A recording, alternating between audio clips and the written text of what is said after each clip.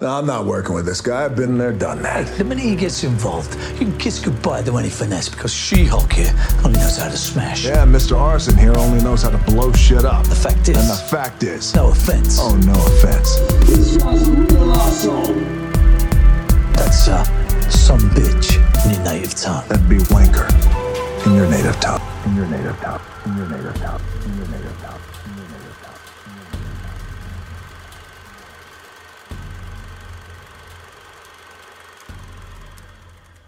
Well, no, I was just saying that, like, for me, I thought it was kind of boring until that point. And then you meet, like, the pirate character who I loved and all this stuff.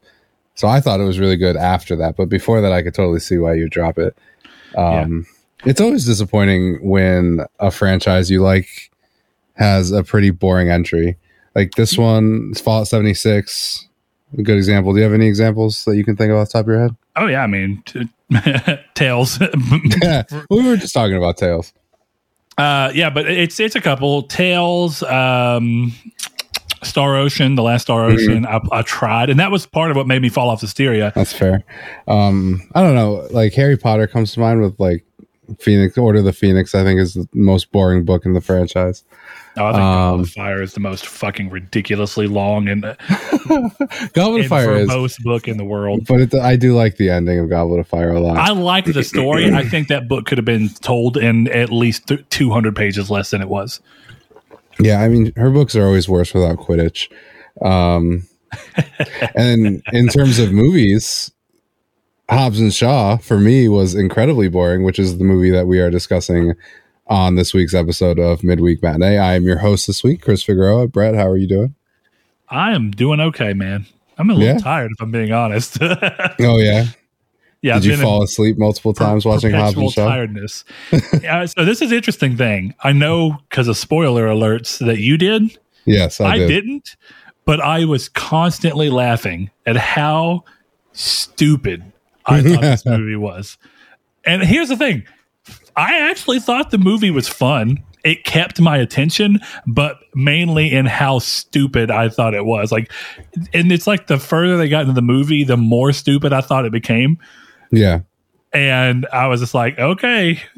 And then every second, something new that I just found ridiculously, insanely impossible. And I mean, beyond the standards of what this series has already done, what happened. And my wife and I were just sitting on the couch, busting out laughing. Yeah, I did have moments like that at the beginning. Because it's funny with this movie, there was a part, I think like the first hour, where I was like, I think this is my favorite. I think this is my favorite Fast and the Furious movie. But and see, then it jumps the shark within itself. Yeah. To where it's just like, what the fuck is going on? Yeah, I don't really understand what this movie was about. So I have a question for you, because I actually think that it's interesting, because I think the part that my favorite part was also the beginning, first hour, maybe hour and a half, I'll give it. But I also thought this is good. I wasn't saying it was my favorite, but I think I've realized last night when I was laying in bed, right before I went to sleep, it was just like the movie was still in my mind because I was trying to figure out how they missed so hard for me. Yeah. And in a way where, like, again, I was entertained, but it wasn't the type of funny kind of over the top aspects of like Fast 5 or Fast 8, which I really liked both of those. It was far more in the realm of like, this is just ridiculous, and they're going this far overboard in a side movie. Like, they why do you have to keep raising the stakes that high in a side movie? If anything, this kind of character should have been saved elsewhere. But I think for me, what I've actually realized is that some of the best parts of Fast 8 were the beginning, when you get to see Shaw and Hobbs kind of BS fighting each other. I love those parts. I think that they actually finally made Shaw a likable character, because he wasn't in 7, in my opinion. No. And but that's so short lived. But then their arc becomes full as you kind of see them go from the two people who hate each other and talk smack to each other to building like this quiet respect for each other. And then I think the biggest thing that this movie does wrong is, I think it completely restarts that. I think that this movie feels like it rewound the clock on these two characters, and I'm watching the same arc from Fate of the Furious where they hate each other and then they grow to respect each other, but I'm just watching it in another movie when in my mind they already liked each other. So while it was fun for a little bit, by the time it was over, I'm like, I've seen this, I've experienced this. Yeah, that was the thing for me. Is the whole time I was watching this movie, I was like, oh, we watched Out of Order. I thought so too, and we didn't. It's after this movie comes after 8, but yeah, I paid attention because there's a little thing that he says.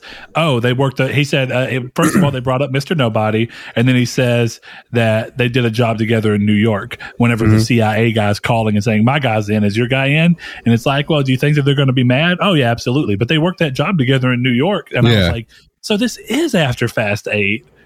Yeah, it was really hard. It was really weird to watch that way. I didn't believe it at all.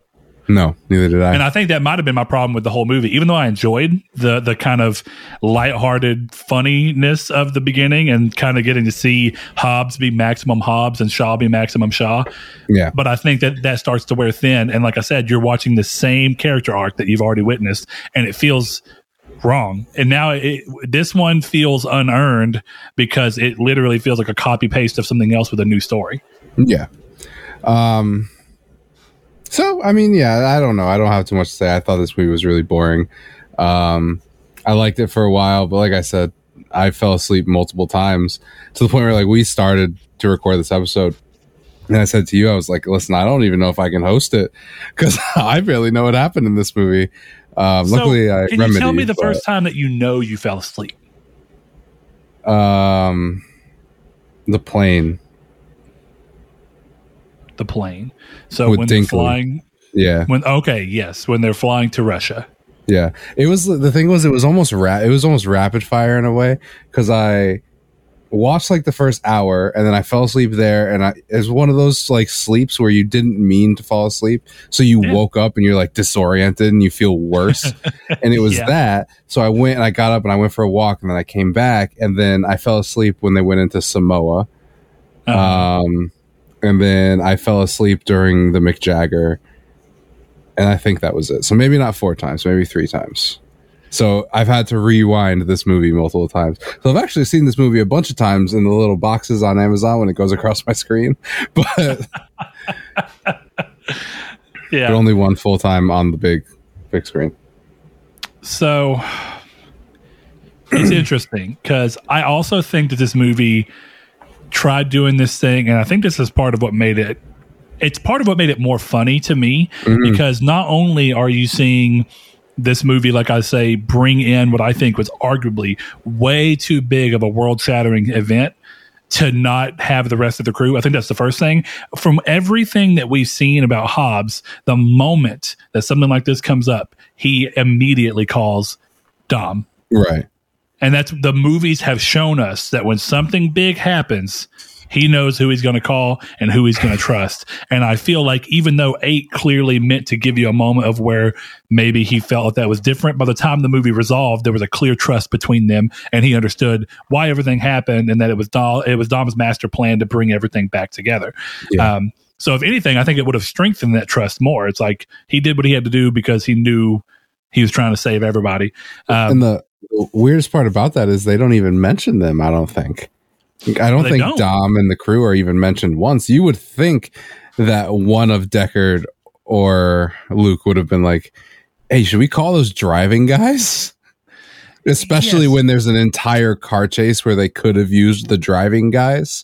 You know, it didn't make sense that they weren't even like, hey, could we call them? And then they pull the same thing they did in 8 with Brian, where it's like, no, we can't. You know, Dom's just meeting his kid. We got to let him live. But at least it would have felt like it was more in the world. Instead, it just felt like it was trying to be a movie that, for all intents and purposes, was basically taking these characters completely out of their actual universe and moving them into a new one.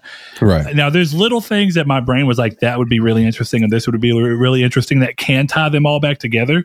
But across the board, I feel like this movie misses the mark by trying too hard to be its own standalone thing. I feel like that ends up making it feel more removed from the universe and from the lore and from everything that's going on. And I have a hard time picturing from watching this movie it coming back, everything that happened in this movie coming back into the other thing. It just feels wrong every time that we see something going on. The crew's supposed to be there. But this brings me to a question I think about the movies as a whole, because when I'm talking about escalating, one of the things I thought that Tokyo Drift did so well, which of course it came so before this series decided to make this shift. But since Tokyo Drift is not these world shattering events, right? Mm-hmm. Like 1, 2, 3, and even 4 are not world shattering. 5 is not even world shattering. It's just like an entire community. It's like, well, if you do this, all of Rio de Janeiro is going to be, in shambles. And then it starts to pick up from there. Now it's always about the world, saving the world.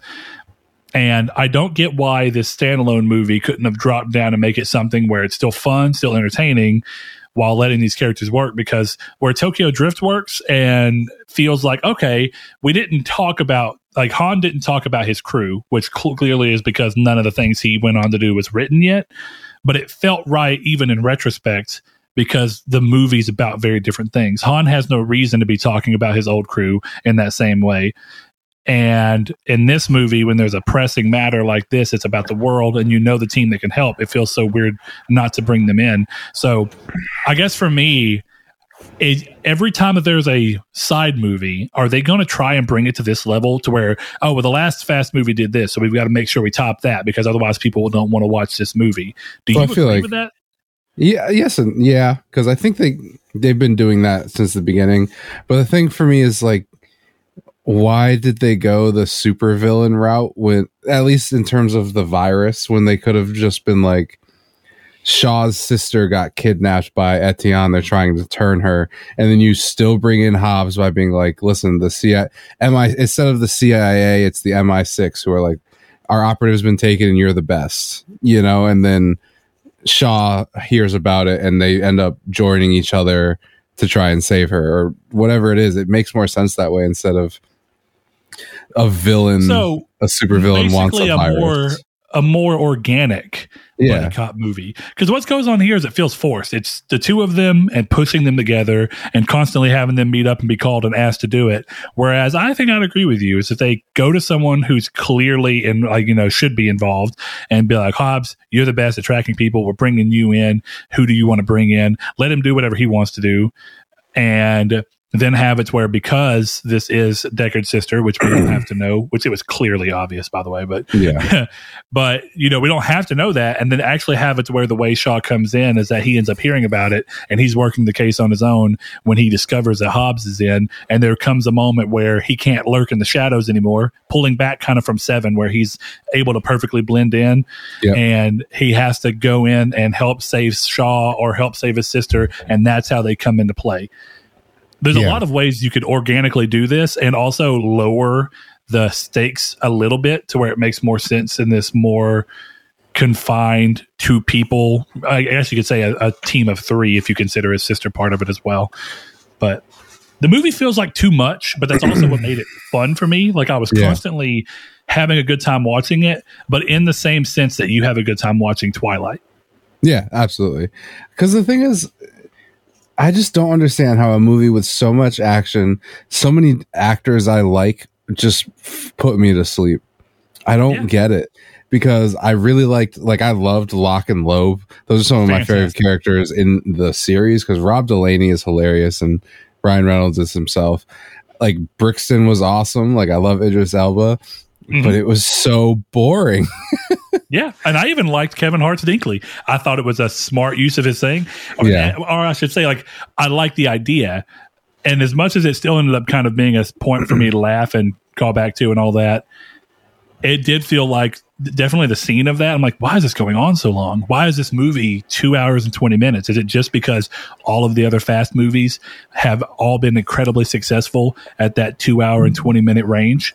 Like, is that the only reason this movie's made so long? Because this movie has so many ups and downs and ups and downs. Yeah, there's so much. I don't feel like any of the other movies have done that. There's so much family feels stuff. like they're going. Yeah. In a franchise about family, this movie has the most family stuff, and it's so unnecessary. Yeah. I think my biggest, like, I don't even know what I want to call it, but I think my somewhat complaint here is that I like the idea of spin-off movies for like singular characters or a handful of characters to learn more about them and their background. And I even think there was a way to do all this Samoa stuff to where it didn't feel like just far too much. It felt like egregiously gratuitous. I know that's ridiculous words, but that's how it felt. Like I was like, what am I watching? This movie should have already ended. How are we going into yet another thing? It was clear they were going to go there, but I like that idea because I like the bringing a character in and learning about their background and meeting more of their characters. But I think there's two things that this series has an issue with right now. Everybody has hidden siblings that we don't ever know about until suddenly they need a new character. True. That gets annoying. It's to the point where nothing's surprising or anything. And they're doing it in Fast 9. Oh, it's Dom's hidden brother that nobody knew about. And it's just, it's getting ridiculous. They keep falling back on that same thing of how do we make an interesting new character that we can give a reason to fit in here. And it's funny because they do it with Brixton, but they, in my opinion, they miss with Hattie because it's all about another sibling. And then they technically miss at the same time with Jonah or whatever Hobbs' brother's name is, because again, it's all about these hidden siblings and all these different things. And I get you can use that for different story reasons, but it's becoming too predictable.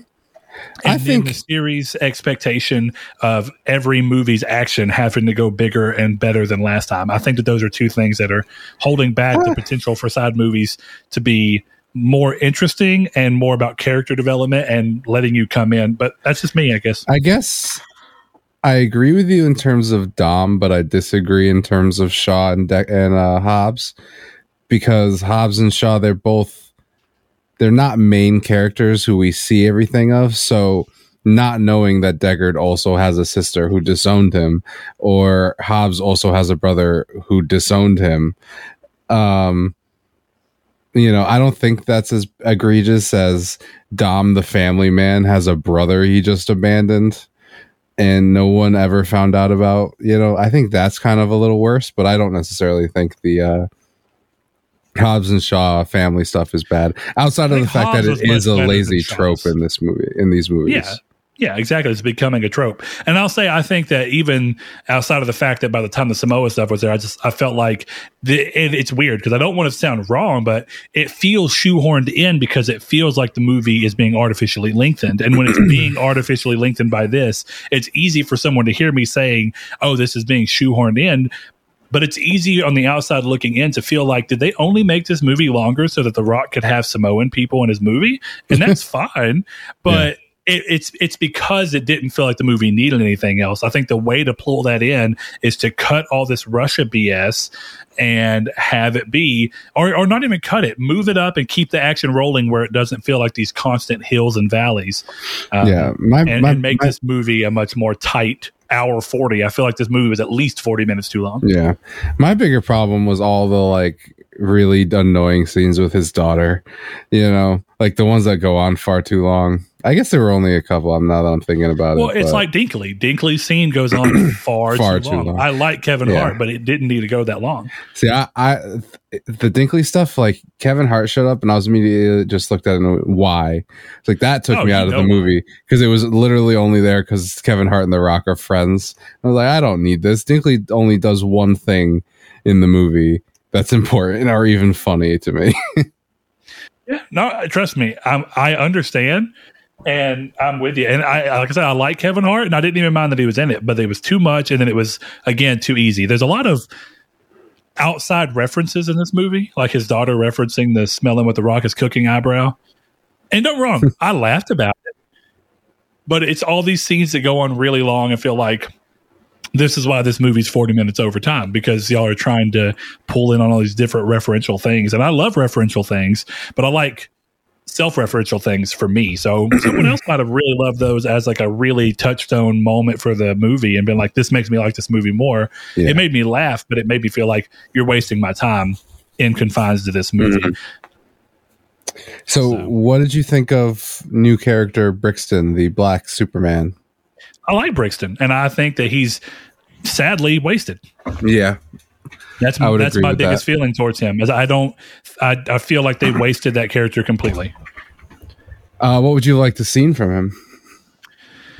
It's a little hard to say because I do like I said, when you look at how to write in a new character and how to make them play with other people, I like the way they explain the backstory of how Brixton becomes who he is, how he gets in bed with Etienne, and what drives him and his motivation. Like some of it's cliche, like him clearly rubbing that bullet. It was obvious that that's the bullet that was put in his head, which is not a bad thing. I mean, it's fine.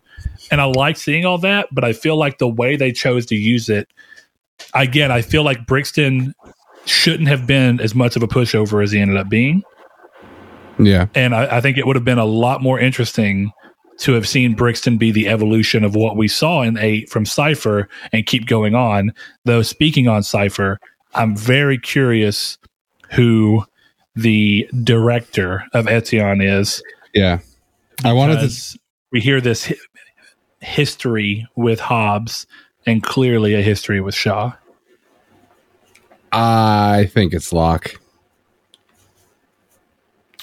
Really? Yeah. Because they had those little like kind of cracks in the encryption. I guess encryption might not be the right word, but the voice masking software. And to me, it sounded like Locke's cadence. Interesting. And I think the ending shows Locke as significantly more capable. First off, did you watch the post-credit scenes? Well, it wasn't post-credit. It was actually pre-credit. Well, that was the most interesting part for me. There's also a post-credits, but it's not the one I was talking about. Yes, that one, to me, it like showed him as being significantly more capable than than Hobbs would lead you to believe. At least Hobbs' reaction to Locke. And then those, like I said, it sounded like him and those little cracks in the masking software. So that was my theory. I definitely agree with the idea of the movie showing him as someone who's very incapable. And then in the end kind of showing little more capable than you would have thought based off of what we gave you. Yeah.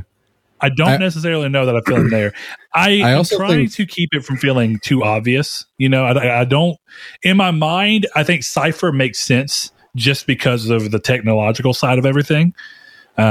I don't really feel like an existing person would make sense in this from a tech standpoint. I'm not saying they couldn't. They could be like, oh, this is Carter Verone. And apparently Verone and Hobbs had a smack together at some point in time. I don't think they should do that. That was my first thought, actually. This was Verone. It was my first thought as well, actually. And I thought, no, please, that's a little too crazy. See, Cypher feels the most realistic. And then outside of that, it feels like, I don't know, because of everything and the connections and knowing who's who, and that Deckard would have tried killing Brixton and been able to save him. It feels like it's someone who's going to be involved in MI6, and it's going to be kind of like, I mean, I'm not going to say that they're actively in MI6. They might be, but I don't know. I'm curious to see where it goes. You think it's Shaw's other brother? That's kind of the problem. It absolutely could be. Yeah. I don't know. I guess part of my Locke thing is I find Ryan Reynolds a bit too conspicuous of an actor to just be some guy, you know? Like Rob Delaney, you can kind of get away with that as like a bit part, like, oh, that's Rob Delaney, haha, that's cool, but he doesn't matter. Whereas like Ryan Reynolds is only playing a guy in your movie for 5 minutes, or is Ryan Reynolds being set up as a character in your movie, you know? Yeah, I mean, fair. I don't know. That's going to be an interesting thing. But, you know, let's pull back and talk about the beginning of the movie, because there's some interesting things about the beginning of the movie. First of all, I think it's both of the parts that we enjoyed most about the movie. Sure. So if you had to try and put a finger on what it was that made you enjoy that part of the movie much more, what do you think it was? Do you think it was like the pacing and the way they kept it, like kind of kept you in? Or was it specifically getting to see Hobbs and Shaw doing their thing and being themselves? Yeah, I just like Hobbs and Shaw. As like watching, I guess that's the thing that gets me though. Is like if you like Hobbs and Shaw, and I'm not questioning you. That's why I'm just kind of curious if it's still something you can put a finger on. Then technically, if it's just that you like Hobbs and Shaw, then you should just like them throughout the whole movie. Yeah. Yeah, except the jokes and the action and everything was the same at the beginning that it was at the end. The whole movie is the same, multiple times. Yeah, it's about the power of teamwork, buddy. Yeah, except it's not fun to watch when it happens 3 times. They have 3 fights where they fail for the same way, where they do the same thing, where they have the same argument until the end when they finally get together. It's not fun to watch. At the beginning, it was like, okay, Hobbs is funny. Ha ha, they're going to fight. Ha ha, some bitch. Ha ha. And then it got to the end and they made the same some bitch joke. And I was like, okay, this is stupid, and I fell asleep. See, I think I agree with you. I definitely agree with you, and it's funny because I was going to bring that up, so I'm glad you did, because I've been playing Biomutant, and one of my biggest complaints about Biomutant, even though I love it, is that the game follows the rule of threes too hard. And it doesn't even really try and mask it. Like, a lot of games follow it, but they'll try and mask it to where you're not immediately recognizing that that's what they're doing. And I feel like this movie is following the rule of threes. I mean, it's common. People like to do things in sets of threes, but you expect it as a viewer. And it gets to a point where it gets really boring because you're leaning on the same thing too often. But on the third time, you'll end up succeeding. And that's kind of what ends up happening here, right? We have this argument, blah, blah, blah. We have the argument, blah, blah, blah. And then the third time we have the argument. Oh, but then Hattie comes in with the Mick Jagger. So the argument's going to end up swinging to where they're successful regardless. But then we're going to go back. That's part of what makes it weird. And there's a lot of that where it's just the movie taking a section, doing it from start to finish, and then stopping. And it feels like it almost should be an ending, except for the fact that there's no resolution. Then it picks up again. And then you see that. And it starts, and it has a climax, and then it doesn't have a resolution again. And it falls back down to basically nothing before it finally picks up the third time. Has its climax and then has its resolution. But by that time, the resolution feels like you could have done that at least the previous time. Yeah. And the weird thing is there's a whole trilogy that plays out in this movie. Yeah, exactly. And I would have almost rather had seen the trilogy than this one movie. Have it where they don't end with killing Brixton. Instead, they just kind of take some kind of blow to him and Etienne. And then the next movie, we get to see them tracking him down in Russia. Yeah, because why wasn't this movie like an hour and a half or an hour and 40? And there's more Brixton backstory. There's more Hattie backstory. There's more Shaw. There's more Shaw's mother. But it's all contained. And then this movie ends with the rooftop or them running down the building kind of thing, which is the most ridiculous shit that happens in this movie. By the way, The Rock free falling for an hour and getting no damage whatsoever. Not even close. Don't be wrong. Ridiculous, 100%. But you want to talk about ridiculous. If we're going to go there, I'll give you. Go ahead. What do you think is? If you have to say, because there's one in particular that I could not stop laughing. I'm imagining you're talking about the helicopter chain, but I don't know. It's that entire scene. Yeah, the cars or whatever. Yeah, that was insane. I'm telling you, I was laughing so hard when it's just. I think, what did I put it in here? Because I know I had it in my notes because I was just cracking up and I had to say something.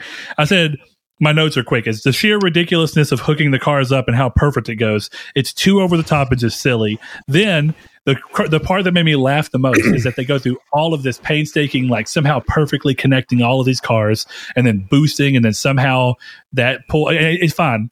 And then right whenever the thing gets its weapons back online and starts shooting, even though they're all connected, they suddenly disconnect right when it's convenient for them and they're not connected at all. Yeah. And then you follow with The Rock holding this fucking chain and pulling a helicopter with his own hands back to this spool so they can start going, which does lead me to an interesting thing in this movie. Okay. I don't mean to derail, but it's important. Well, let me just say, let me let you go on. I think that your point is more in line with Fast and the Furious, where the building scene doesn't make sense even in this franchise. Please continue. The Rock free falls through midair, and then at the end, he falls at least 4 stories. It doesn't make sense in any sense unless they are superheroes. and lands on a car. I agree with you, because I'll say this, the weird thing about that is that we saw him in Fast 7 literally fall 4 stories and land on a car, which is exactly what he did in this movie, and it broke his arm and put him in the hospital. Exactly. And this one he just hops back up. Anyway, please continue on your derailment. Okay, so the derailment is interesting because we said it a few times, and we said it jokingly, but then also seriously. But I feel like everything about this movie shows that there is 100% a way to do Transformers in this movie, in this series. First of all, the transforming motorcycles. That was sick. It was sick, but I was also like, this is over the top and crazy, but in a way that I absolutely believe that Transformers could pop in here now. That's first thing. But the second thing, and the more important one, is during the crazy car scene, whenever he grabs the chain and pulls it back to the spool and then does something, I'm telling you, I even rewinded it to double check. This is not like the Hia moment that I thought I heard Brian say. I think my imagination wished he would have said it. Yeah. So I just projected it. But my wife heard it too. Whenever he puts the chain back on, I swear to you, the little Transformers sound happened 100%. No way. And so I rewinded it and did it again. And I said, am I crazy? And she goes, no, I heard it. I hear it. And I don't know, man. We said both of these are Universal. There's no reason that they can't do this. Oh, I'm pretty sure they're both Universal, aren't they? I believe so. I'm not 100% sure. Let me double check. I got to know. Might be Paramount. Who the hell knows? But I mean, I just feel like there's zero reason not to do this. That's what I'm saying. I mean, I'm watching the scene. I didn't hear that, but I am fascinated. I'll go because I mean, I bought the 4K Blu-ray so that I have them all. I'm curious, but it would be interesting if they just said that, you know, these movies were just like Etienne was just a corporation who worked with the Transformers. Yeah, and that's how some of this stuff. Yeah, it's how they were so ahead of the rest of everything. Yeah. Hey, I'm just saying. All right, so it's Paramount, and I want to say it's Universal, so I guess they're not. I think we have gone through this before.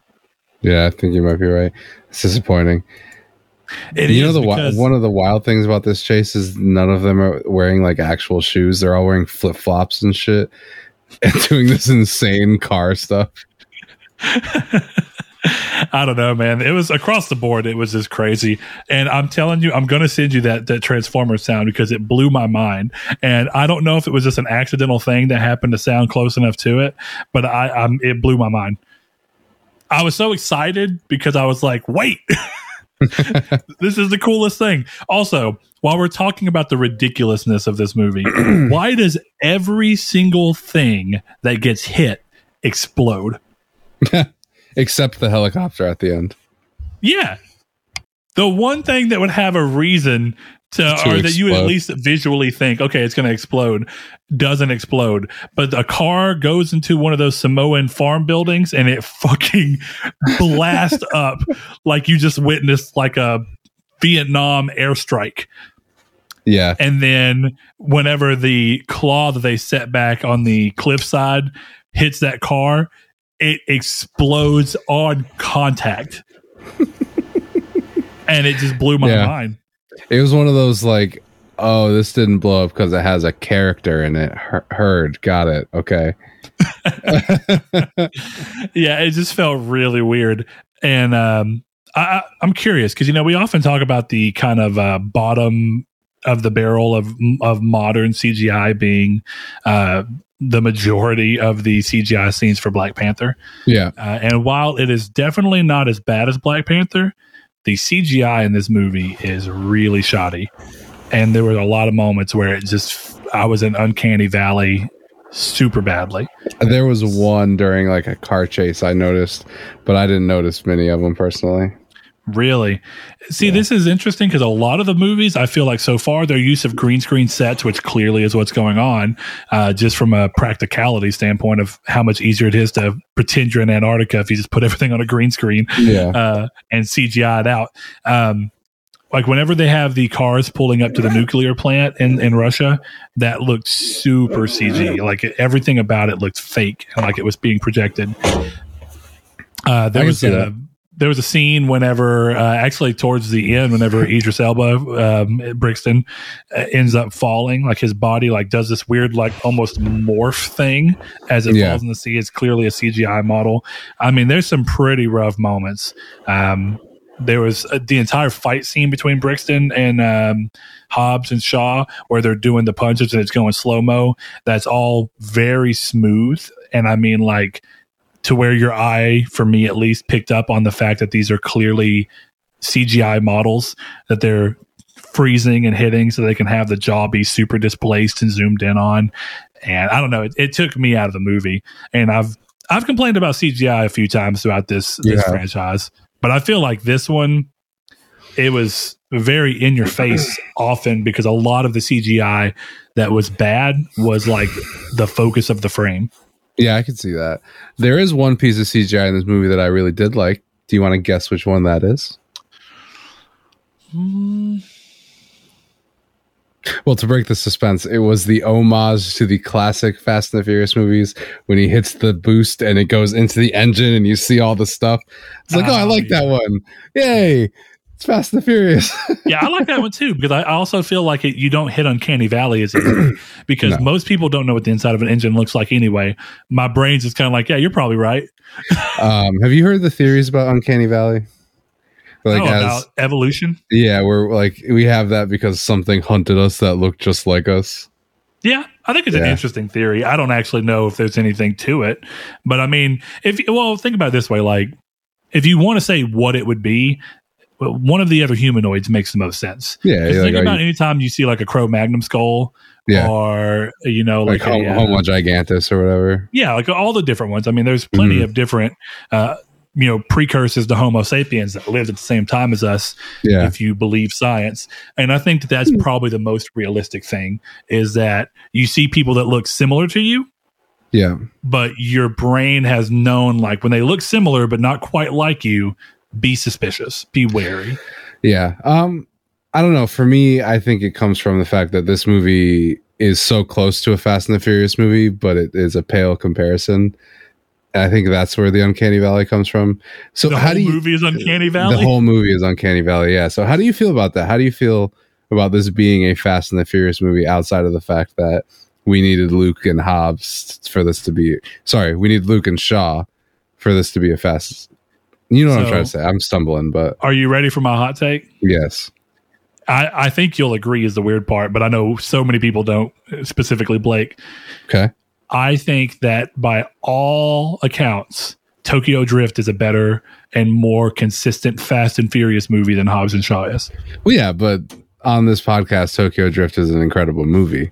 So I agree. It's a hot take, not within the context of our whole series of podcasts, but I think to the general viewership of the Fast franchise, I think that I probably just committed like treason and all sorts of different things.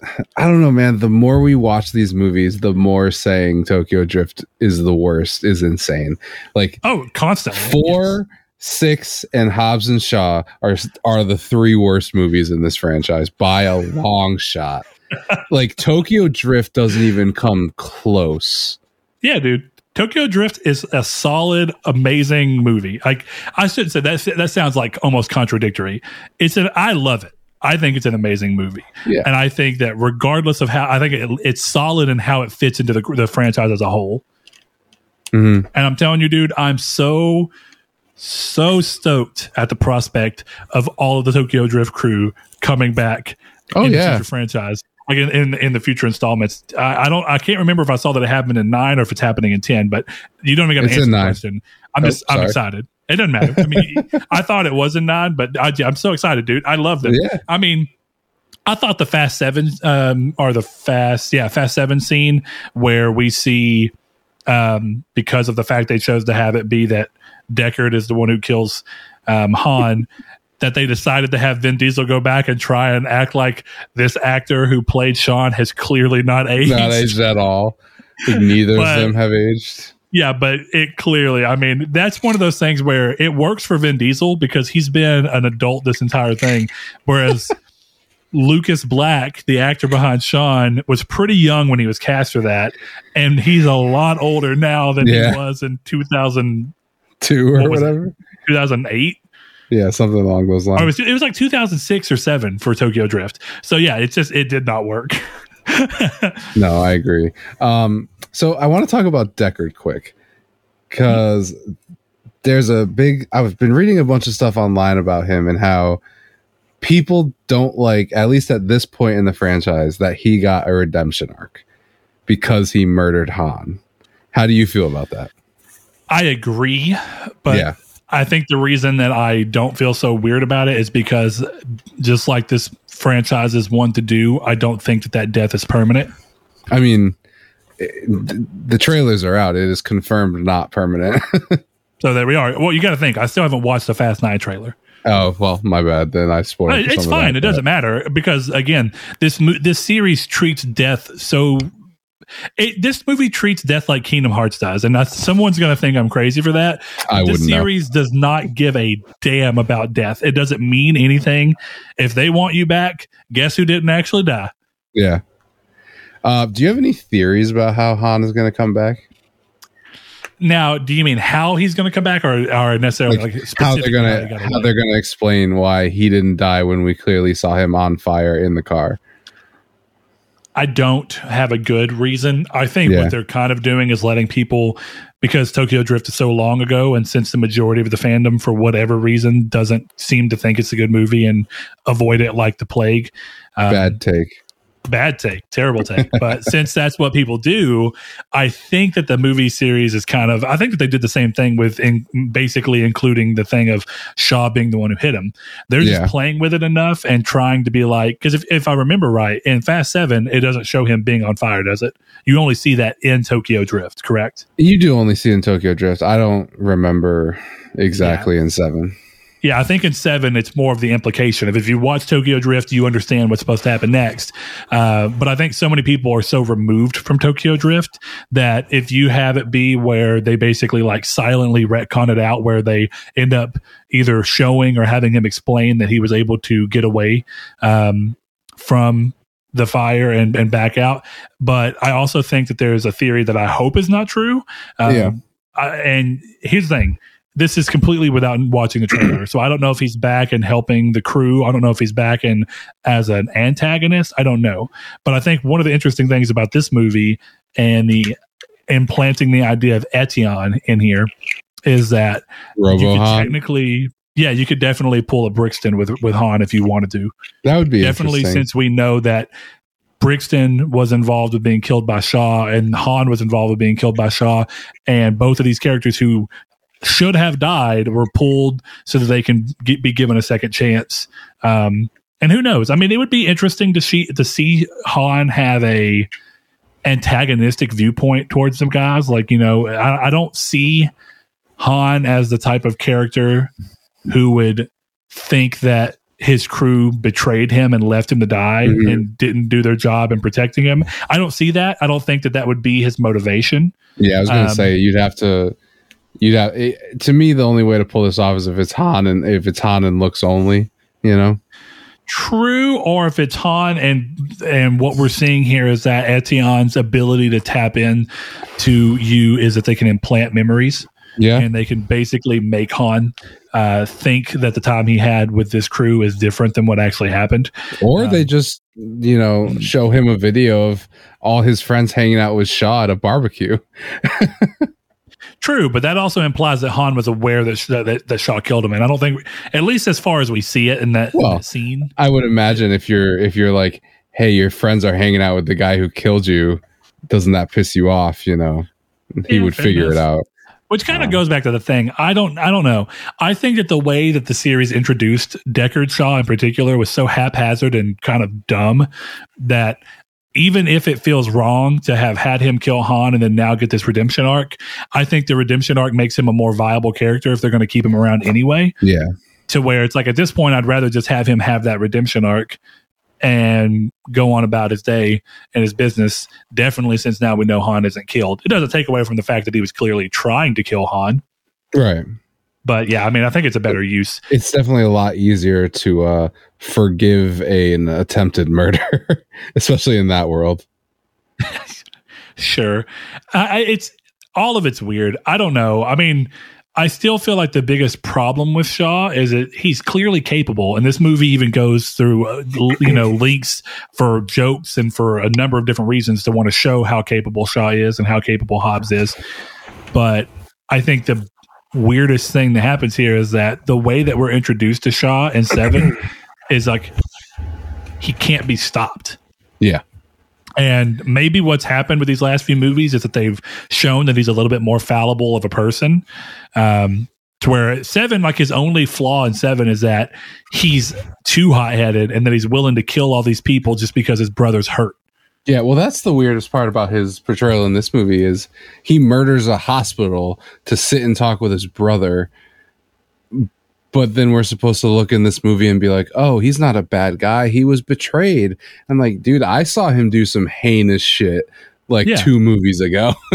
Yeah, and that's the big thing. I think the series retcons far too often. It does.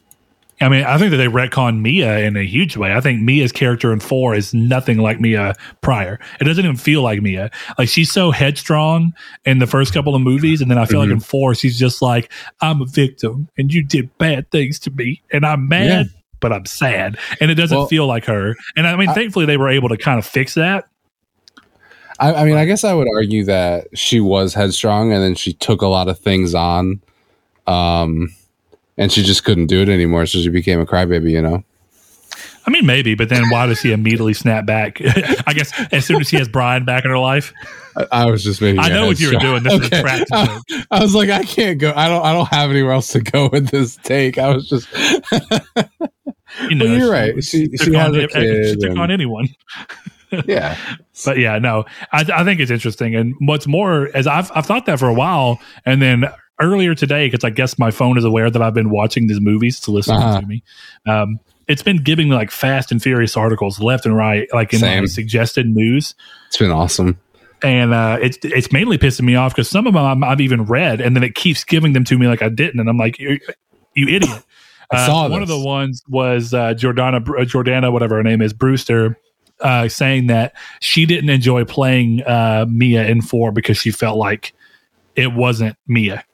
And I was like, interesting, because I felt like that wasn't Mia either, though her general use in the movie is pretty unimportant. Yeah, but I agree. I think, looking at this movie and how it uses its characters, I mean, there's a lot of things I have happen here. The biggest question I have is that we literally watched 8. We watched Hobbs turn down getting his job back. And at the beginning of this movie, he's like, I'm DSS. That was the biggest thing that was confusing to me, why I thought we watched it out of order, because I was like, he's not an agent anymore. Yeah. Why is he doing this? Not to mention, I don't know if you noticed the very obvious daughter replacement in this movie. Oh, 100%. But yeah, I don't know, that it didn't make sense where I'm like, he just gave this up for his daughter, and now you have so many conversations with his kid, and there's never one where his kid's like, hey, didn't you quit for me? Yeah, I thought you said you were done with this, which actually would have played into the family elements of this movie in a lot better way, I think. Then also kind of look at Hobbs as a flawed character, right? But in a way that it's like you understand, and he's still endearing, but you understand like he's so obsessed with saving the world. He's losing his daughter, kind of. It's how you play into the family dynamic. Like his daughter's his world, but it's also how he has to toe this line. Like that's kind of what they were trying to do with Brian. And of course, I don't think they actually got to do that the right way, sadly. But it was like, you have to choose the world that you want to be in. Do you want to give all of this up and just be there for your kids, which has some pretty interesting ramifications for the fact that same article said that Jordana Brewster is in 9, and how do you have her in 9 and not Brian? I have questions. I hope that they don't do what I think they're going to do, but we'll see. But yeah, if you're going to do that, play Hobbs off as this character who you see him and he's got these great qualities and you like him, but at the same time, you see how his obsession with his work is actually driving him further away from what he says to be his goals. Exactly. That would be interesting. They just don't even bother. Which, but this movie is not even remotely concerned with actual character development. No. Or even interesting characters. It's entirely concerned with being action and then suddenly being like, oh yeah, I'm The Rock. I'm from Samoa. I'm probably a producer on this movie. I didn't pay attention. And I want to make this movie have something to represent Samoa. And I think that's cool. And I think it can be done. But I think it feels so wrong with the rest of the movie. They try. They have those little moments where both Hattie and Hobbs kind of one-on-one with their brothers and be like, hey, I was wrong. This is what I've not been doing. But I don't feel like the movie really earned that. And I don't really feel like they built that up in a way that made that feel like a payoff. And just like when you see his daughter run up to his mother whenever they go to Samoa and she's like crying in her grandmother's arm. Yeah. It's not that I can't see it happening, but you did nothing to build to that moment. So it felt like it wasn't a payoff or anything. It wasn't actually emotional because you're just showing someone cry. So you're doing the thing of where you're implying that something's supposed to be emotional and I'm supposed to fall in because I'm seeing someone cry. But I should be emotional because of what you've set up throughout the story for me. You should have showed me your daughter feeling left out, not having family, and you, the only family she has, being constantly gone with your obsession of saving the world. And then you get to see this big, giant family that she feels like she's been so left out of and apart from, feels like it completes her in a way that her father can't on his own. Mm-hmm. Then you have an interesting character arc, but this movie's not even remotely concerned with that. No, I think the funniest part is that the entire character arc is the two of them calling each other brother at the end. That's the whole arc of this movie. You want to fight them together, brother? Yeah, let's get the son bitch. All right. I got to be honest, it's a spin-off movie. This might be a short episode because I have jack shit else to say about this movie. Is there anything else you want to hit on, Brett? There's something interesting that I saw.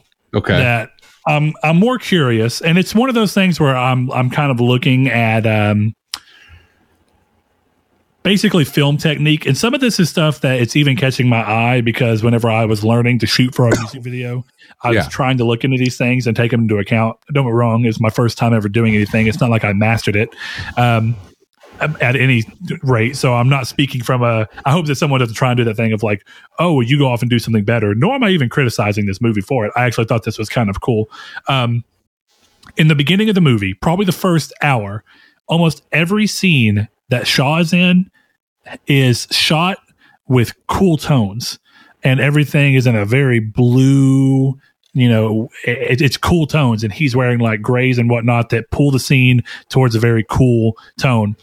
And then every scene that Hobbs is in is warm. And you even see that in the beginning. They're doing that dual camera setup where you're seeing both of their lives, and you see Hobbs in this artificially cool lit room and this, this James Bond-esque kind of like futuristic thing where he's doing his thing. And then you have Hobbs, who's walking into a very sunlit room where the only light in the room is the sun, very yellow, breaking through and glowing on his very tan skin and popping it, whereas the lighting on Shaw almost makes him look even more white. And I think that what they were trying to do, and it kind of worked even, is it's trying to set the tone for their styles. And Hattie kind of mentions this later, right? Hobbs is hot-headed, and as Shaw says, quick to smash through problems. And so that warm is being used for him, whereas Shaw is very cool and calculated and able to blend in. And they're using those cool tones to kind of show the differences in their general state of being. Yeah, I can see that. That's interesting. I didn't pick that up, but I don't have an eye for that. And I don't mean to keep harping on it, but I was so disconnected from this fucking movie that none of that would have sunk in with me. Do you know the biggest thing for me that's surprising is that we weren't going to do this movie. Yeah. And we said it with every single movie until 8. And 8 made us both be like, man, maybe we need to watch this. Yeah. And I thoroughly believe at this point, I can say we did not need to watch this movie. No. I don't see, at least yet, its greater impact on anything to the mainline series unless Etienne comes through and is responsible for Robohan, which maybe we'll see. But I don't feel like this movie is necessary. I don't feel like it's in line with the rest of the movies. It feels like you said, and I actually really like that. It feels like the uncanny valley of Fast and Furious movies, where Yes. they're trying but just not hitting it. And I think some of that comes from trying too hard constantly. You know, it's like the movie's constantly trying to assure you that this is a Fast and Furious movie and an action movie. And I don't think it works. I think if anything, this shows that when Vin Diesel leaves the series, I don't know that they can go on without him. Not in a way that feels like it's connected to the overall world.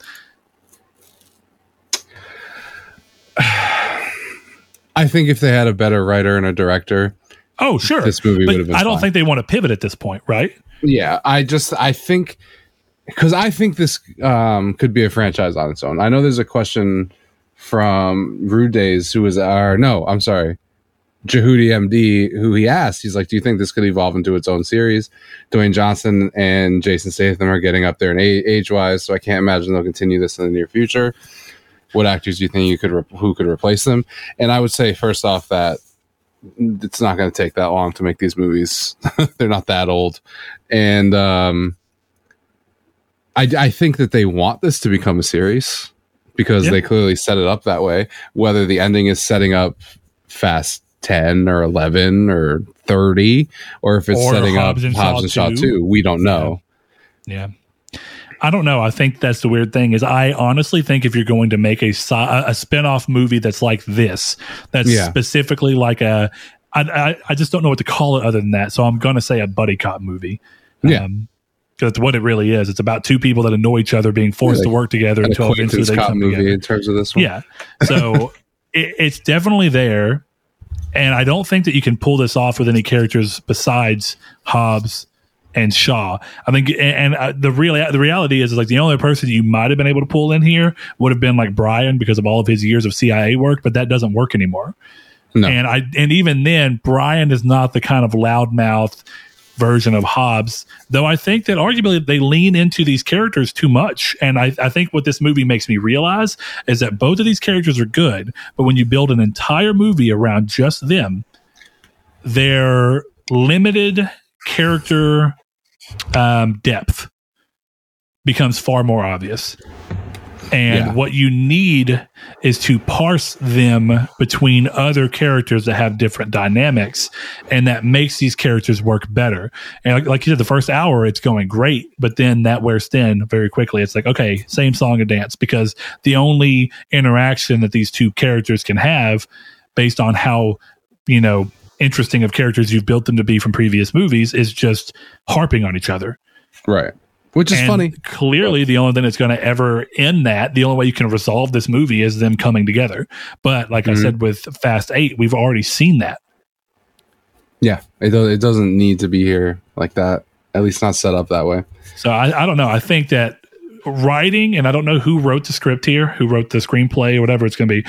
I feel like having a writer and having them as producers insisting more on making their characters have legitimately interesting backstories that you lean into is important. And I go back to my note of what I find to be the most important thing here is that if this is to set the tone on what future, and Vin Diesel's been talking about future spinoff movies, I don't think I'm going to watch any of the other spinoff movies. I don't even know right now if I'd watch a Hobbs and Shaw 2. I might, just because of the fact that I sat through this one. And the second one might be just as dumb to where I'm just having Twilight fun watching it. And at least get to figure out if all they're setting up Etienne for is for another Hobbs and Shaw movie, then at least I get to figure out who's behind Etienne. Yeah, that would be very disappointing. So what do you think? Is Etienne supposed to be building towards the bigger franchise? Yeah, I think I would have to think so, because it would make sense. Like I said, we haven't seen 9 yet. But I would imagine Cypher makes it out of here, and then it's a very natural progression of Cypher and Etienne working together, and then they have to stop that, and that's the big bad of the franchise, Yeah. Well, can I say one thing, though? I hope this franchise ends with with Dominic Toretto as president. So Saints Row? Yes. But I don't think it would be... If you could... I'm pretty sure, especially like in today's world, if a guy like Dominic Toretto, who has saved the world multiple times, ran for president, he'd win. So I think that would be a hilarious ending. And kind of a commentary on modern society. Yeah, but imagine the ending of Fast and the Furious, where you get, even if you don't bring back Brian, you bring back a skyline, like a crazy souped up skyline. All these guys are in their cars, and it just ends of them driving down the road in a formation. They're all joking. And then we come up and we realize that they're pulling into a back garage at the White House. They just walk in. Vin Diesel sits down at the Oval Office. The family is his cabinet. And then they just go, time for the next adventure. Politics. And then we get Tom Clancy's Fast and the Furious 10, Red Dawn. Oh my God. So it's funny while we're talking about where this series could go, because real quick, before I go there, I want to go back real quick to the side movie thing because of one thing in particular. Okay. I talked about how the series is so obsessed with making sure that they constantly raise the stakes with every movie, even if it's a side movie. True. And my concern here is that Vin Diesel's talked about having, he's talked about the possibility of a Dominic Toretto spinoff once the franchise ends. And one of the things he said he might like to do is do a spinoff where they want to go back and actually look at their childhood.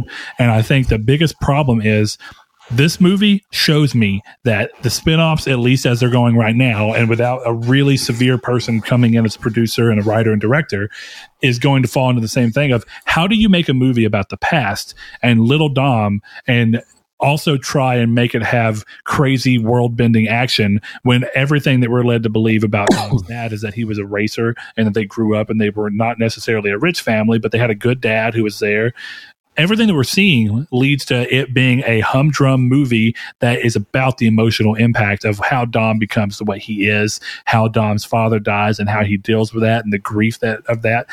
But as this series has shown, grief is a laughably dealt with thing here. The way he dealt with Letty's death is honestly ridiculous. He dealt with it by sleeping and they with someone don't else. have the nuance to pull this off. And I think this shows that they don't even have the nuance to make a spinoff movie with clear, easy, readable things to do from their own script.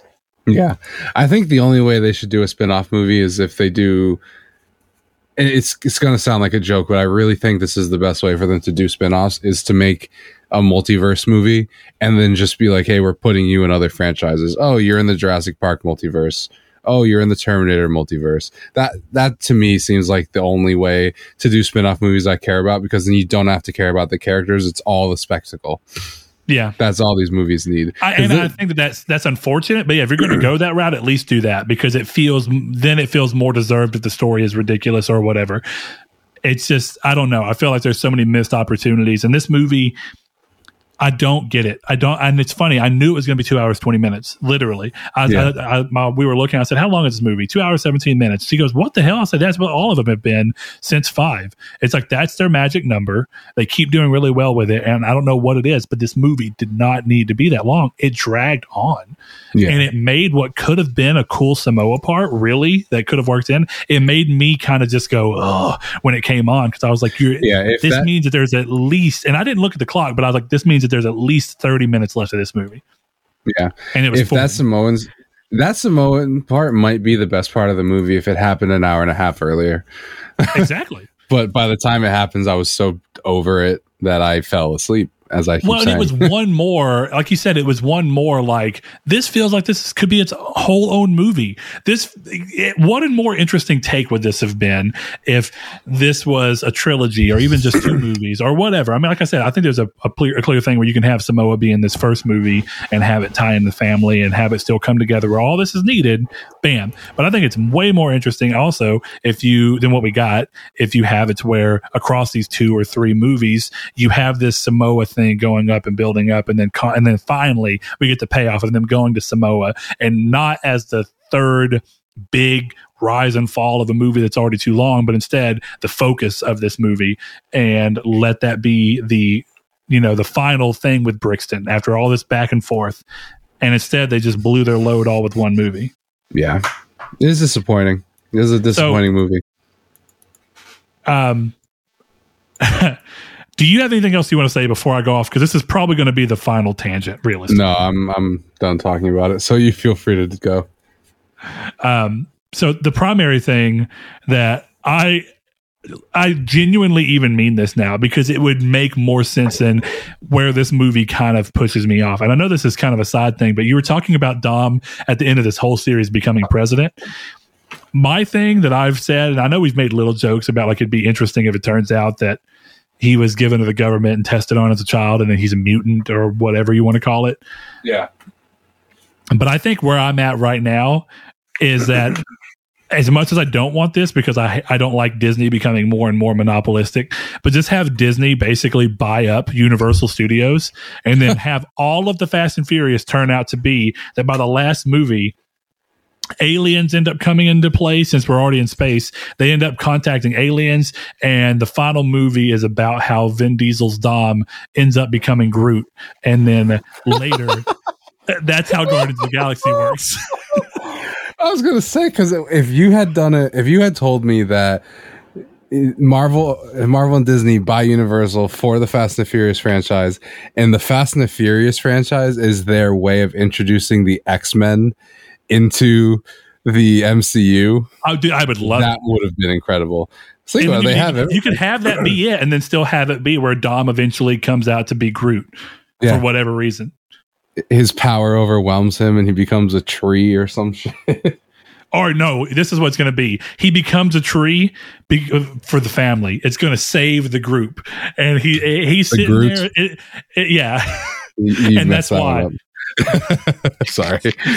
But I see it right now where it's like one of those moments of like Infinity War where it's like, listen, I know that we don't want me to go, but I gotta go and I gotta sacrifice myself here.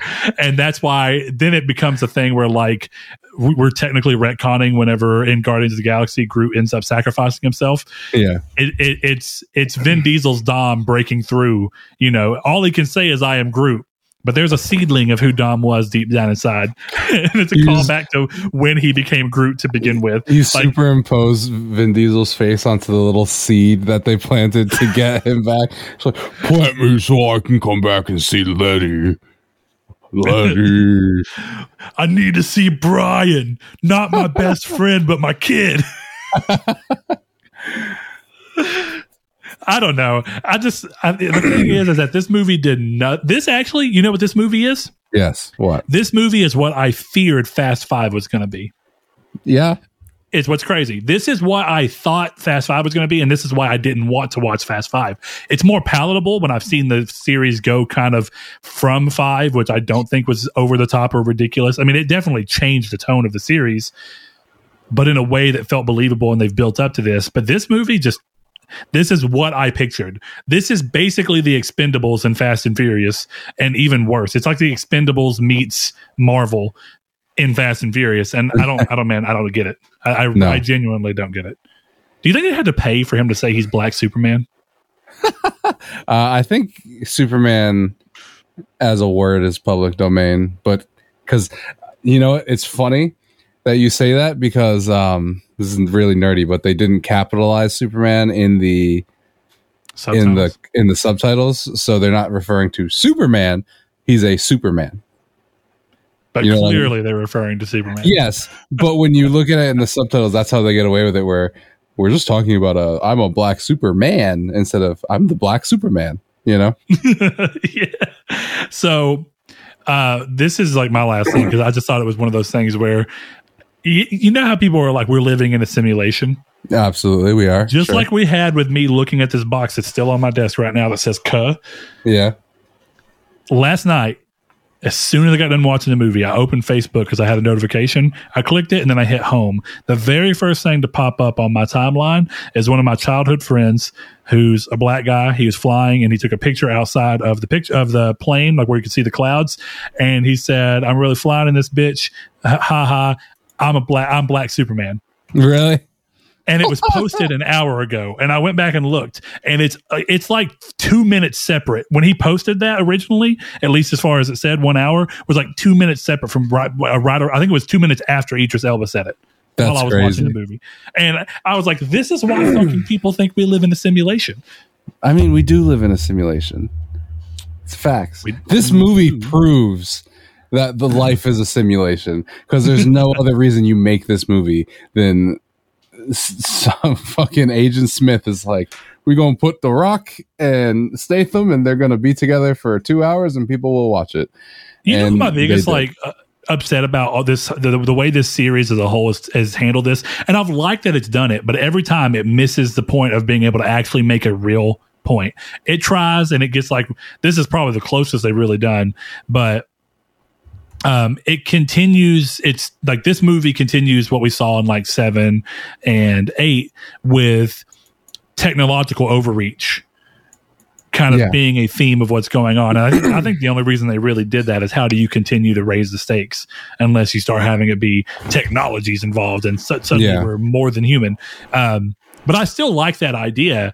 But instead of this movie actually, or these movies, this movie's closest, acting as a real take and stance on technological overreach and the dangers that could come from it, and like the importance of being human and whatnot, this kind of gets it with like you believe in machines, we believe in people. Yeah, his whole scene was very hokey. It was definitely when they've killed so many people. You clearly don't believe in people. But no. My last thing, and then we can close out. After watching the movie and him saying that, I thought it was so ironic that I watched this movie on my cyberpunk themed Xbox One X. That is pretty funny. I'll give you that one. I do also want to say during that lock scene, did you notice The Rock like trying very hard not to laugh and not doing a good job at it?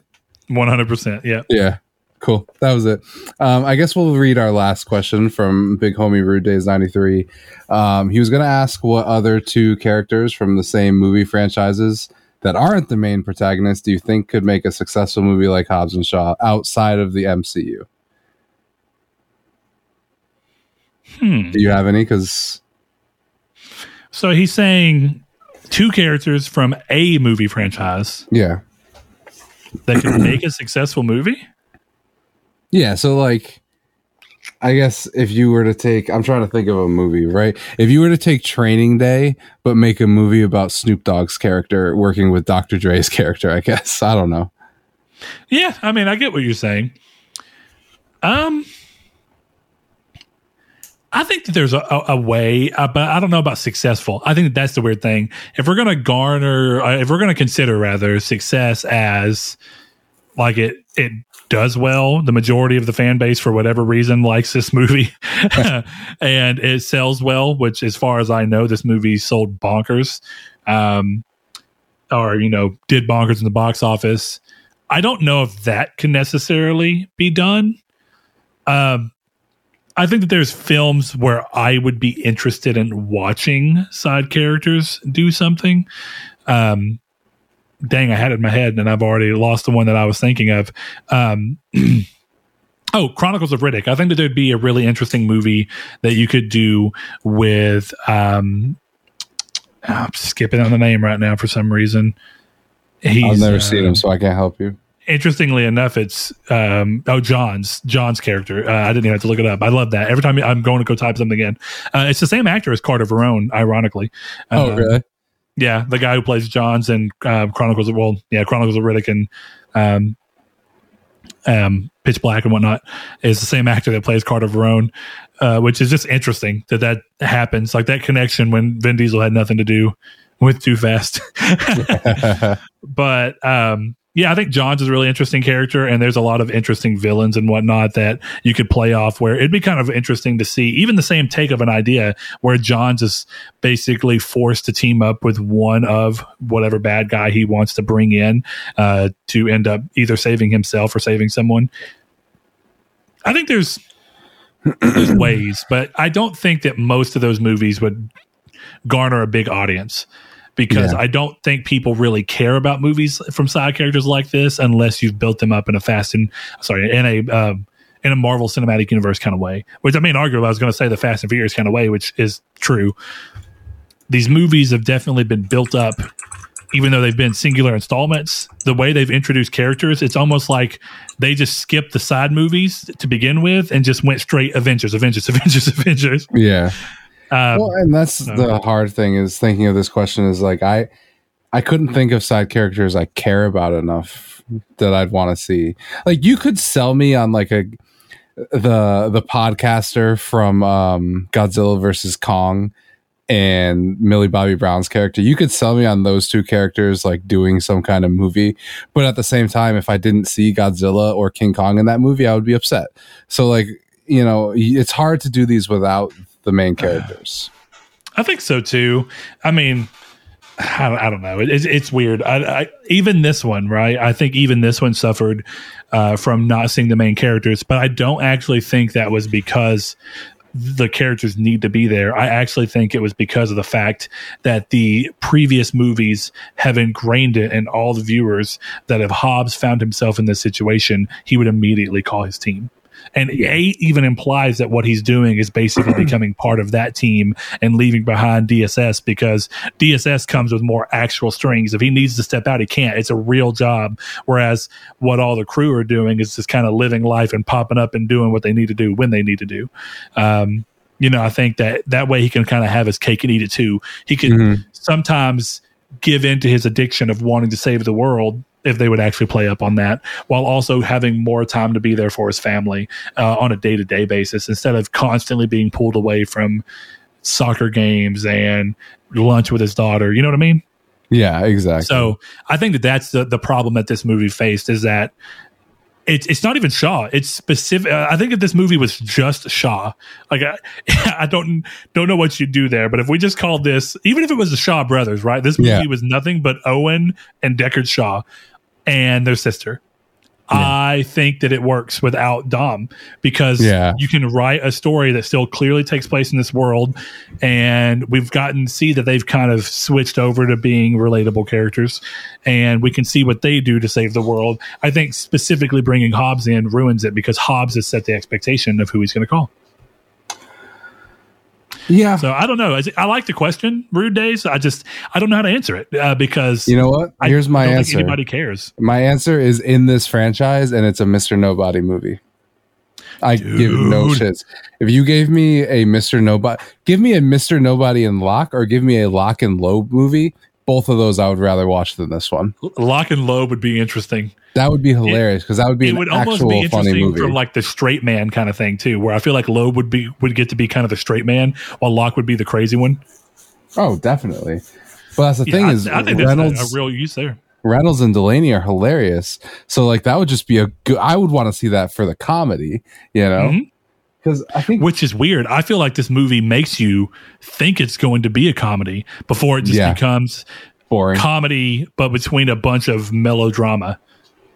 Right, exactly. That's all this movie is melodrama, and I'm tired of it. I don't want to hear about it. It's whiny. This movie sucks. Brett, rate and review. What you got? Or ranking and review. What you got?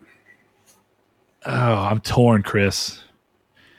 Because as far as the Twilight of it all goes, I almost want to give this movie like a 4.5, maybe even a 5. I would respect it. But in context to everything else, I think this movie misses at basically everything it could try and do once it goes beyond what I think the runtime should have been, which is an hour 40. I don't think they had enough characters and enough interesting people to try and work around within the time limit they were trying to hit. So I'm going to give it a 2. I didn't hate it. Wow. But I didn't love it. Okay, that's as a bad movie like The Room. It's a 4.5. I'm gonna go ahead and lock in on there. As a bad movie that you just put on to watch and laugh. If I'd never seen a Fast and Furious day in my life and put this on, and this was the only exposure I'd had to it, this would be basically the perfect terrible movie. See, this is reading to me like you want to give it a 3, personally. Really, it's interesting. It's like you were saying whenever you were doing 6. Yeah, well, that's the thing is like or 7 rather. I gave it a 2.5. So you ranking it above me when I clearly, at least in the tenor of the conversation, I didn't like it nearly as much as you. It almost surprises me.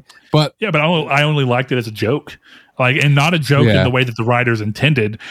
I liked it as a joke of it literally every scene that I thought was just stupid made me think of how much, like, and even the laughs were similar, of how much I laughed, like when Bella hops on Edward's back and they like 90s motion blur through the forest. Yeah. It's exactly what it felt like to me. It was all so stupid. I mean, I went with my Twilight rating for Twilight, but if two is what you want to go with, that's fine. Like I said, I'm just surprised because I feel like you liked it more than me, even without that. So I'm just surprised I ended up higher than you. Interesting. I don't think I like the movie as what it actually is, because every complaint I really have is about how the movie doesn't deliver on any of the promises that the script clearly has buried in there. If they would have actually tried carving that out and doing something with that instead of just overly relying on Hobbs, Shaw, Hattie, Brixton, Hattie, Brixton, and how many times you can spin that around. Fair enough. So, I mean, hit me with your ranking, brother. This movie's in dead last. Jeez, wow. Yeah, this movie is in dead last as an actual I care about anything that's going on here and how it plays into the bigger thing.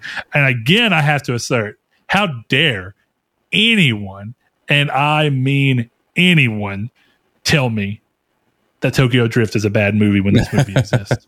Yeah. Just give me your numbers quick. Give me a total ranking. Let's see.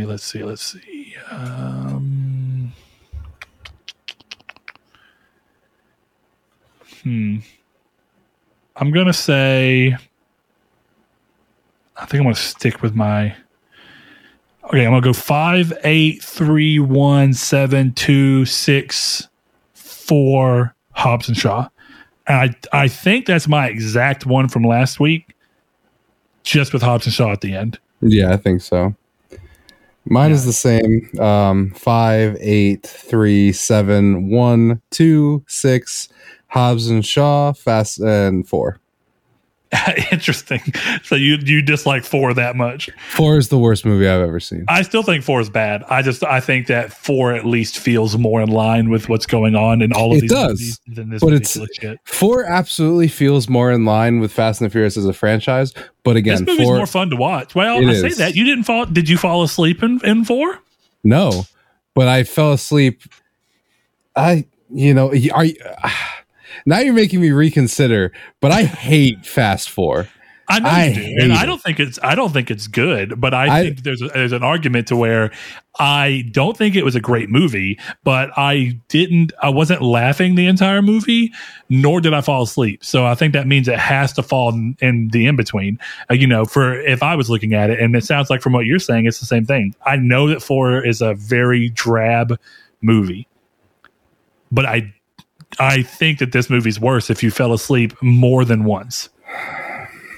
I see your argument, but I don't think this is a... Hey, stick to your guns, man. I would never... Okay, I think... here's how much I hate 4. I would watch this entire franchise with like a significant other, and I would include 4. But if we ended the watch and she said she liked 4, I would break up with her. And I don't have that opinion about Hobbs and Shaw, because Hobbs and Shaw, I can see why people would like it, because the movie is entirely action and the bits of comedy. So you can kind of see why there are pockets of this movie people like. There is nothing redeemable about 4. Besides the fact that without 4, 5 can't happen. That doesn't redeem it. I would have rather skipped 4 and been confused but accepting than watch 4. Yeah. Dude, 5 is so good. It is. It's awesome. The more we watch of this franchise, the more I'm kind of like, and 8 surprised me that it was able to come back, because after 5, every other one has been below 1 and 3. And I thought that was so interesting. So when 8 came in and it's like right there behind 5, and I still feel that way. It's interesting to me. I kind of want to go back and watch 5 just because it's so fun.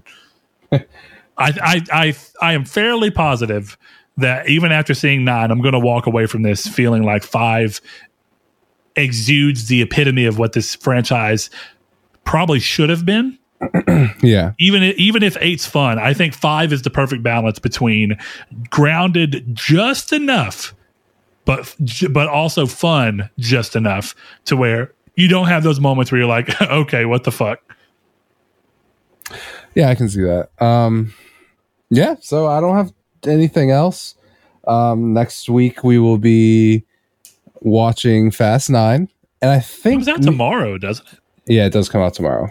Breaking that's kind of why date to it here. Yeah, that's why I kind of part of Jesus. I always do that. I lose my speech, but that's part of why I wanted to put Hobbs and Shaw in here, so we just had that extra time. But then I think after that one, me and you will have to talk after this, but I think we'll be at least trying to announce what direction the show's going to take with just the two of us. So look forward to that. Yeah, this has been your first stint of that. Yes. Everyone. But we'll see how it goes on. I'm sure clearly if you've listened this far into the episode, I don't think that you would be upset that we're doing a nonstop run of Fast and Furious movies. I hope not. If anyone, isn't happy with that, let me know. But I mean, it doesn't matter at this point. We're going to be done with this, and then we'll go on to something else. Well, yeah, but if people are like, I liked it, then maybe my argument that the MCU is something we should do makes more sense. You know what I mean? Maybe, but I think there's a big difference between asking me to watch 10 movies, considering Hobbs and Shaw makes 10, versus watching 40-something movies and shows altogether. 23 movies, and I don't know. I don't think you're going to watch one movie a week regardless of what we pick. So 23 weeks is rough. I mean, Blake did it in 3 days. So but we're not going to do that. I mean, I could. I sadly have other engagements and responsibilities. All right, whatever. You've had a successful life, and I'm lonely. We established that last week when you made fun of me for sitting in my house by myself. Anyways, I love you, buddy. Thank you for listening. Brett will run you through how you can pay us and follow us and do the fun stuff. Talk to you next week. Hobbs and Shaw sucks. Goodbye. All right, guys. This has been this week's Midweek Matinee. If you want to yell at us for saying that Hobbs and Shaw is worse than Tokyo Drift, then please head over to our Twitter at matinee_midweek and hit us up. Let us know what you think there. You can hop into the Discord, which is linked in the description of the podcast below. Click through on whatever podcast service you're listening on and join in there. There's a podcast open discussion where you can ask questions for Fast 9. You can make statements about Fast 9. You can yell at us about our opinions on all of the ones coming up, or share your opinions and how they either align with ours or deviate from ours on there. If you want to hit up Chris by himself, you can go to @FIGZ21K on Twitter and hit him up. You can find me on our weekly PlayStation podcast, Triangle Square to PlayStation podcast, which recently Chris has been joining me on to fill in for Saul while he is out sick. And that is fantastic. And people seem to be loving it. So thank you, Chris. And lastly, if you want to support the show with more than just your time, head over to patreon.com/Nartech and consider giving as little as $1 per month to get early access to this show, as well as other goodies, as well as lastly, shout outs on the content. So without further ado, I would like to give a big shout out to our patrons, Kyle Grimm, Josh Jarrell, Matthew Green, my name is Dan, Luke Bartolomeo, Sean Santarud, Funk Turkey, Danny Villalobos, Corey Hickerson, Blake Popes, Kevin Bacon Bits, Mark Schutz, Shadowist, Steven Salazar, The Stonard, Rich, Constantly Kenny, Solitary Red, Chris Figgs, Zachary Sawyer, Landis, Rude Days 93, Josh Drago, Bailey Robertson, Brian, Donovan Williams, Derek Porter, Josh Ayers, Joshua Lago, Sean One Neo, Tyler Powers, Jehudi MD, Rob Wartpoint, Richard Schaefer, and Hammond Egger. Thank you all so much. Woo! I hate you. Hey, I was advertising what's on our Patreon the whole time.